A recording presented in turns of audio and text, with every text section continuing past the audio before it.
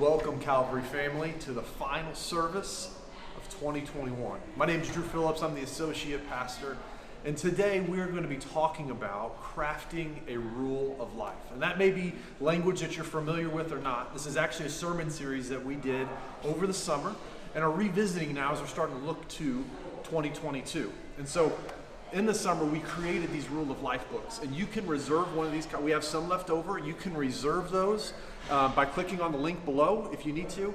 The hope is that in this Rule of Life, we will start to plan out what our 2022 is going to look like, specifically looking at three areas. We're going to look at our spiritual life, we're going to look at our physical life, and we're going to look at our relational life. And today, we're going to break each one of those down, talk about what it means and how that is going to help us craft our rule of life. Let's go do that.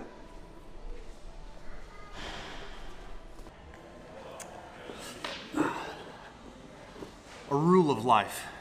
Again, the idea of a rule doesn't mean like what we think about it a lot as some strict guidelines that we need to live by, but more, comes from the idea of the word ruler is where we get it from. And it's the idea of like a trellis. And this trellis what trellises do is they allow plants and flowers to grow up them to be strong and to flourish. And that's ultimately when we're crafting a rule of life, what we're trying to do is create a life as God has intended it to be created to allow that to flourish. And a rule of life is simply being intentional and conscious about making God the center of our daily lives. And as I talked about earlier, the way that's going to happen is when we pay attention to our spiritual, our physical lives, and our relational lives. And when we do that, and when we are intentional about making sure that God is at the center of all of those, then we're able to be the person that God has created us to be. We're able to flourish as God has created us to do so by paying attention to those areas. Let's take a closer look now at each one of those areas as we do that. The first area of life that I'd like to talk about today is our spiritual life. And so I'd like to do that by starting with Scripture in 1 Timothy chapter 4, verses 7 and 8. It says this: "Have nothing to do with pointless or silly myths. Rather, train yourself in godliness. For training of the body has limited value, but godliness is beneficial in every way, and it holds its promise for this present life and the life to come." So what does it mean to train in godliness? I think when we think of an area like this, we think about training our physical body, and we'll talk about that here in a little bit. But what does it mean to train in godliness? Well, for me personally, it's going to look differently for each one of us. But for me personally, it starts early in the morning, before my day gets started. I start with my time in God's Word. And sometimes that has meant actually opening my physical Bible and reading it and having a plan to go through that. I've done a Bible plan in a year, which I had a big study Bible that every day I would go and I would open that up and start my day there. Right now, it's meant I've been going on the Bible app through YouVersion and using that and using some of the plans that they have to make sure that I'm in God's Word every day. Currently, I'm doing an Advent one from the Bible Project. But each one of these things grounds me in God's Word first thing in the morning. And I try my best to get up before my kids get up. Just because, again, it's a place of silence, a place of solitude for me to be able to do that. And then after I'm done with my time in the Word, I move to a time of prayer. For me, this is a staple, and I use an app called the Lectio 365 app. And it's based on this ancient practice of Lectio Divina, where you pray over Scripture. And the thing that I love about that is that there's an audio version, so it's about 9 minutes. And through that audio version, I'm guided through some time of prayer, through God's Word, by some people who are way better at it than I am. And so it's such a benefit for me. And then after that's done, I usually at that point will just sit and see if there's anything else that God has for me to pray for other people for that day. And then if I've got a little time after that, there are times that maybe I'll pick up a book and I'll read it. But that's how every day I train in godliness. I train by spending time in God's Word. I train by spending time in prayer early in the morning, because I know when I start my day off there, I'm going to act and be the person that God has created me to be when I've grounded myself in that. What does that look like for you? What are some of those practices? What are some of those habits spiritually in ways that you can connect with God early in the morning? Maybe you're an evening person. Maybe it's a late in the afternoon, late in the evening, or a lunch. There are some people who do prayer hours, fixed hours of prayer, where they just pause throughout the day set times to pray and to connect with the Father. We need to pay attention to these things because these are going to have greater value even than the physical training when we are connecting with God. I mentioned earlier the Lectio 365 app. They also have an app called Lectio for Families. And this is designed so for you and your family, if you've got young ones in your home or if you have middle schoolers or high schoolers, this is a prayer time that you can do as a family. It's 9 to 10 minutes if you do the audio or you read through it. It's a chance to memorize scripture. It's a chance to pray together as a family, to read through God's word and to be able to pray that together. So there'll be a link for that below, but if that's something that you're interested in, just a resource to get started in training in godliness as you pay attention to the spiritual life, as you're crafting your rule of life in this specific area, we encourage you to do so. God has created each one of us differently, and the things that work for me may not work for you. But again, it's an intentional and conscious choice to place God at the center of our daily life. For me, that happens if I do it first thing in the morning, starting in God's word, going to prayer, making sure that I'm setting my mind on things above in order to set my day in motion for the rest of the day. As we're talking about creating or crafting a rule of life, we're going to move into the next area. We just got done talking about our spiritual life, and now we're going to talk about our physical life. And I think there's a lot of times that we don't think about the fact that our physical body matter when it comes to our walk with God. But if you think about it, what we do with our physical bodies, if we are worn down, if we are tired, if we are out of shape, a lot of those things can affect our decision making. And when it affects our decision making, that can ultimately affect our character. So we need to make sure that we're paying attention to getting enough activity, getting enough rest, making sure that we're paying attention to the things that we're putting in our body so we can be and flourish as God has created us to be. So as we do that, we're going to take some time and we're going to focus on the way that we can physically care for our bodies as God has designed it to do us so we can ultimately be who God has created us to be. So let's continue to talk about our physical life as we're crafting our rule of life as we follow Jesus. One of my favorite verses when it talks about rest and taking care of our bodies is Matthew 11:28-30. It says this, "Come to me all who are weary and burdened, and I will give you rest. Take my yoke and learn from me, because I am lowly and humble in heart, and you will find rest for your souls. For my yoke is easy and my burden is light." So God has designed us. He knows that life here on earth is going to be heavy at times. Well, He knows that we're going to get tired. He's designed us to get rest. And that's why, again, the sun goes down and the moon comes out so that our bodies will rest, that we won't continue to work all the time, but that we'll rest and heal. But our bodies don't just need rest. And I know for the most part, a lot of times what we do is we overwork ourselves. That's sometimes the American way is to overwork. So we need to focus on rest. But sometimes we need to be disciplined in the things that we do. I love what Paul says in 1 Corinthians. He says, "I do not run like one who runs aimlessly, or box like one beating the air. Instead, I'm discipline my body and bring it under strict control, so after preaching to others, I myself might not be disqualified." And that's what he's saying is he doesn't run, he doesn't train aimlessly. And the same thing for us when it comes to our physical life, is we need to make sure that we're not just doing it aimlessly, that we're disciplined, that there's a purpose for what we're doing. So for us, a lot of times in our culture today, without thinking about it, what we do most of the time is we're on a screen. Whether it's a phone, a computer, playing video games, we find ourselves in front of a screen, and we need to be disciplined enough, take our body under strict control and shut that computer screen, turn the phone off, shut the video game off, and go be outside. Go join a gym. Go and do something that's going to bring your heart joy.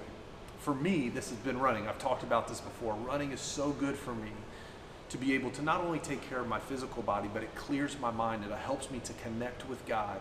And so I would encourage you to find whatever that may be. Maybe for you, it's going for a hike. Maybe for you, it's just a walk around the neighborhood. The idea of finding out and creating space to come an hour a day to the gym is just not a reality for you. But for you to go for a hike would be something that you'd be able to do. Maybe for you, it's going out and shooting baskets with your kids, kicking a soccer ball, jumping on the trampoline, Kids, I know that you're familiar with this, but the NFL has this Play 60 initiative where they want you to go outside and play for 60 minutes a day.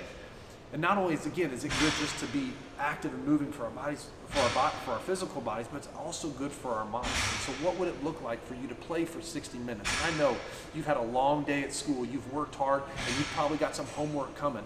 But instead of sitting down and vegging out to a video game or to TV, what does it look like for you to engage your mind, engage your body, and being outside, doing something that's going to help keep your physical body in good shape so that you can flourish in the way that God has created you to flourish? That's how we pay attention to our physical life. This third part that we're going to talk about when it comes to crafting the rule of life is paying specific attention to our relational life. God did not create us to live in isolation, but designed us to live in community with each other. And so we need to pay attention to the company that we keep. One of the things that we learned over these last couple years is that life can be challenging when we're in isolation, that we do not do well there, that we need to have community. And we need to pay attention to that. We need to make sure that we are carving time out to make sure we are spending it with others, but making sure that we're spending it with the right people. Let's talk about that a little bit more. As I said earlier, the people that we spend time with matter. It's something that we need to pay attention to. In Romans chapter 12, verses 1 and 2, Paul says this: "Therefore, brothers and sisters, in view of God's mercy, I urge you to present your bodies as a living sacrifice, holy and pleasing to God. This is your true worship. Do not be conformed to this age, but be transformed by the renewing of your mind, so you can discern what is good, pleasing, and the perfect will of God." If we're not going to conform to the image of this world, we need to pay attention to the people that we're spending time with. Growing up, I was on the high school basketball team, middle school basketball team, and I was also involved in my youth group. And when I was thinking about this is the idea that came to mind. When I was playing basketball or on those sports teams and spending the majority of my time with those people, I acted like they acted. A lot of times my language probably wasn't the best. The decisions, the things that we talked about were probably not God's best for me to be doing. But when I spent a lot of time with those people, or in that specific group, that's what I found myself doing. At the same time, I was really involved in my youth group at church. And when I was involved with those guys there, the things that I thought about were different. The way that I talked was more God-honoring because I was surrounded by those who were encouraging me to live in a right way, to live at peace with others, to love well, to pursue righteousness. All of these things, my youth group encouraged me to do that. And when I spent time with them, I felt the benefit of how I acted. I could sense the difference in my character than when I spent most of my time with my basketball friends.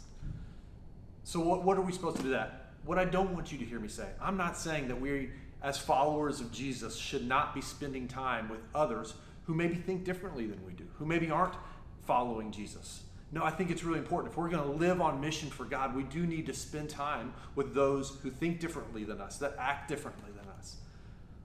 But it's important for us to pay attention to who are we spending the majority of our time with? Who are we spending time with that are really helping to shape who we are? So maybe that's spending time with your small group. Maybe that's spending time with a men's or a women's group. Those people that you're going to get coffee, those people who really have an access to speak into your life, can look at your finances, those people who can look at how you're caring for your body, those people who can look to hold you accountable. Are you doing those things with the spiritual way of life that we've talked about? People who can speak into that. If those people are followers of Jesus, and if we are spending our time, and those are the people who are helping us form who God has created us to be, it's important for us to pay attention to that. We're not designed to be and to live in a Christian country club where all we spend our time is with people that follow Jesus. We do need to be with others. But those closest to us, those people that we're in community with, those people that we're doing life with, it's better for our soul, it's better for our life as we're crafting this rule of life and looking at our relationships. It's important to make sure that those people have a presence in our life, an important presence, a specific presence, to make sure that we're being the people that God has created us to be. So we're coming to the close of our service today. And as a reminder again, we're talking about what it means to craft a rule of life. We've looked at spiritual component of that. We looked at the physical component of that. And now we just finished up talking about the relational component of that.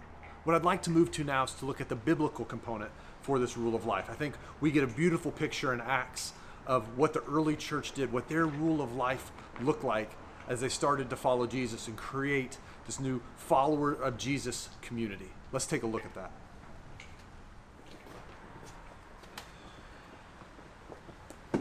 I'd like to take a look in Acts 2, verses 42 through 47. And here we see the rule of life that the early followers of Jesus had as they were starting to craft this community. Starting verse 42, they devoted themselves to the apostles' teaching, to fellowship, to the breaking of bread, and to prayer. Everyone was filled with awe, and many wonders and signs were performed through the apostles. Now all the believers were together and held all things in common. They sold their possessions and their property and distributed to the proceeds all who had any need. Every day they devoted themselves to meeting together in the temple. They broke bread from house to house. They ate their food with joyful and sincere hearts, praising God and enjoying the favor of all people. Every day the Lord added to their numbers those who were being saved. So here we get to see a little bit of the early church's rule of life. They broke bread together. They prayed. They listened to the apostles' teaching and applied it to their life. They went to the temple and worshiped together. They sold their possessions and shared with anyone who had need. And the Lord added to their number daily. And I don't think we talk about that a whole lot. This isn't a church growth plan or purpose, but what this is a way of life that was attractive to those who were around them. They saw the love that they had for each other. They saw the intentionality in which they lived their life. And that was attractive. It was purposeful. Their joyful hearts that they lived their life with as they shared meals together was attractive to those around them. And that's how we live on mission for God, is by demonstrating and living the life that God has created us to live, to flourish in, for others to see, and inviting them into that. Inviting them into that space. That's how we make followers who make followers of Jesus, when we live the life that God has created us to live. When we're intentional, when we're conscious about making God the center of our daily life, we can do that. That's why, again, we encourage you, click on the link below. Get a Rule of Life book if you don't have one. That also, if you have one, maybe revisit it again. The first time we did it, we talked about making sure that you did it with one other person, that it wasn't something that you did in isolation, but whether it was a spouse, a close friend, a roommate, something like that, someone who knows you well that can speak into this, that you guys would walk through that together so that you could create a life that would be attractive for others to see, because you are flourishing in the way that God has created you to flourish. Now, another thing that you could do as you're looking to 2022 is get into God's Word. And we're going to start a new sermon series in January where we're going to talk about the Proverbs. And what we are challenging our church to do is every day to read the proverb that corresponds with that day. There are 31 Proverbs, and there are 31 days in January. And so what we're encouraging everyone to do is, on that corresponding day, read that proverb. So on January 1, as a church, we are encouraging everyone to read Proverbs 1. And on down, Proverbs 15 will happen on January 15th. And on January 31st, we will read Proverbs 31 together as a church. And each week we'll dive a little bit deeper in the sermon, but as a church body, we're immersing ourselves in the wise teachings of Jesus, of God, and doing that on a daily basis with the hopes that all of us will continue to cultivate and create a habit of us being in God's Word together in community, being able to talk about that at small group, in your men's group. Maybe you have an accountability group. Maybe it's just some friends at lunch that you have lunch with on a regular basis. You can talk about these things that God's doing. Again, we are encouraging everyone, let's make 2022 the best year yet. Let's make sure that we are paying attention, making sure that God is at the center of our life, doing that intentionally and consciously, crafting a rule of life so that we can flourish in how He's created us. Let me pray. Father, we love you. We thank you for your patience with us, Lord. We know that we are in transformation right now, that we are constantly being formed, Lord, and we want to be formed by you. We want to be formed through your Spirit's work in our life, through time spent in your Word, to spending time with other brothers and sisters, Lord. We want to create and cultivate a life that is saturated with you. So I pray in advance for 2022, Father, that you would go before us, that we would follow you, and we would begin to take steps in making sure that you are at the center of our daily life. Father, I pray that we would do this as a church family, not only for the betterment for us personally, not only for the betterment of our church, but also, Lord, for the betterment of our community around us. For the places that we find ourselves in, Lord, I pray that we can be the people that you've created us to be, so that we can be a greater influence for you in the greater Lafayette area. We love you. It's in your name we pray. Amen.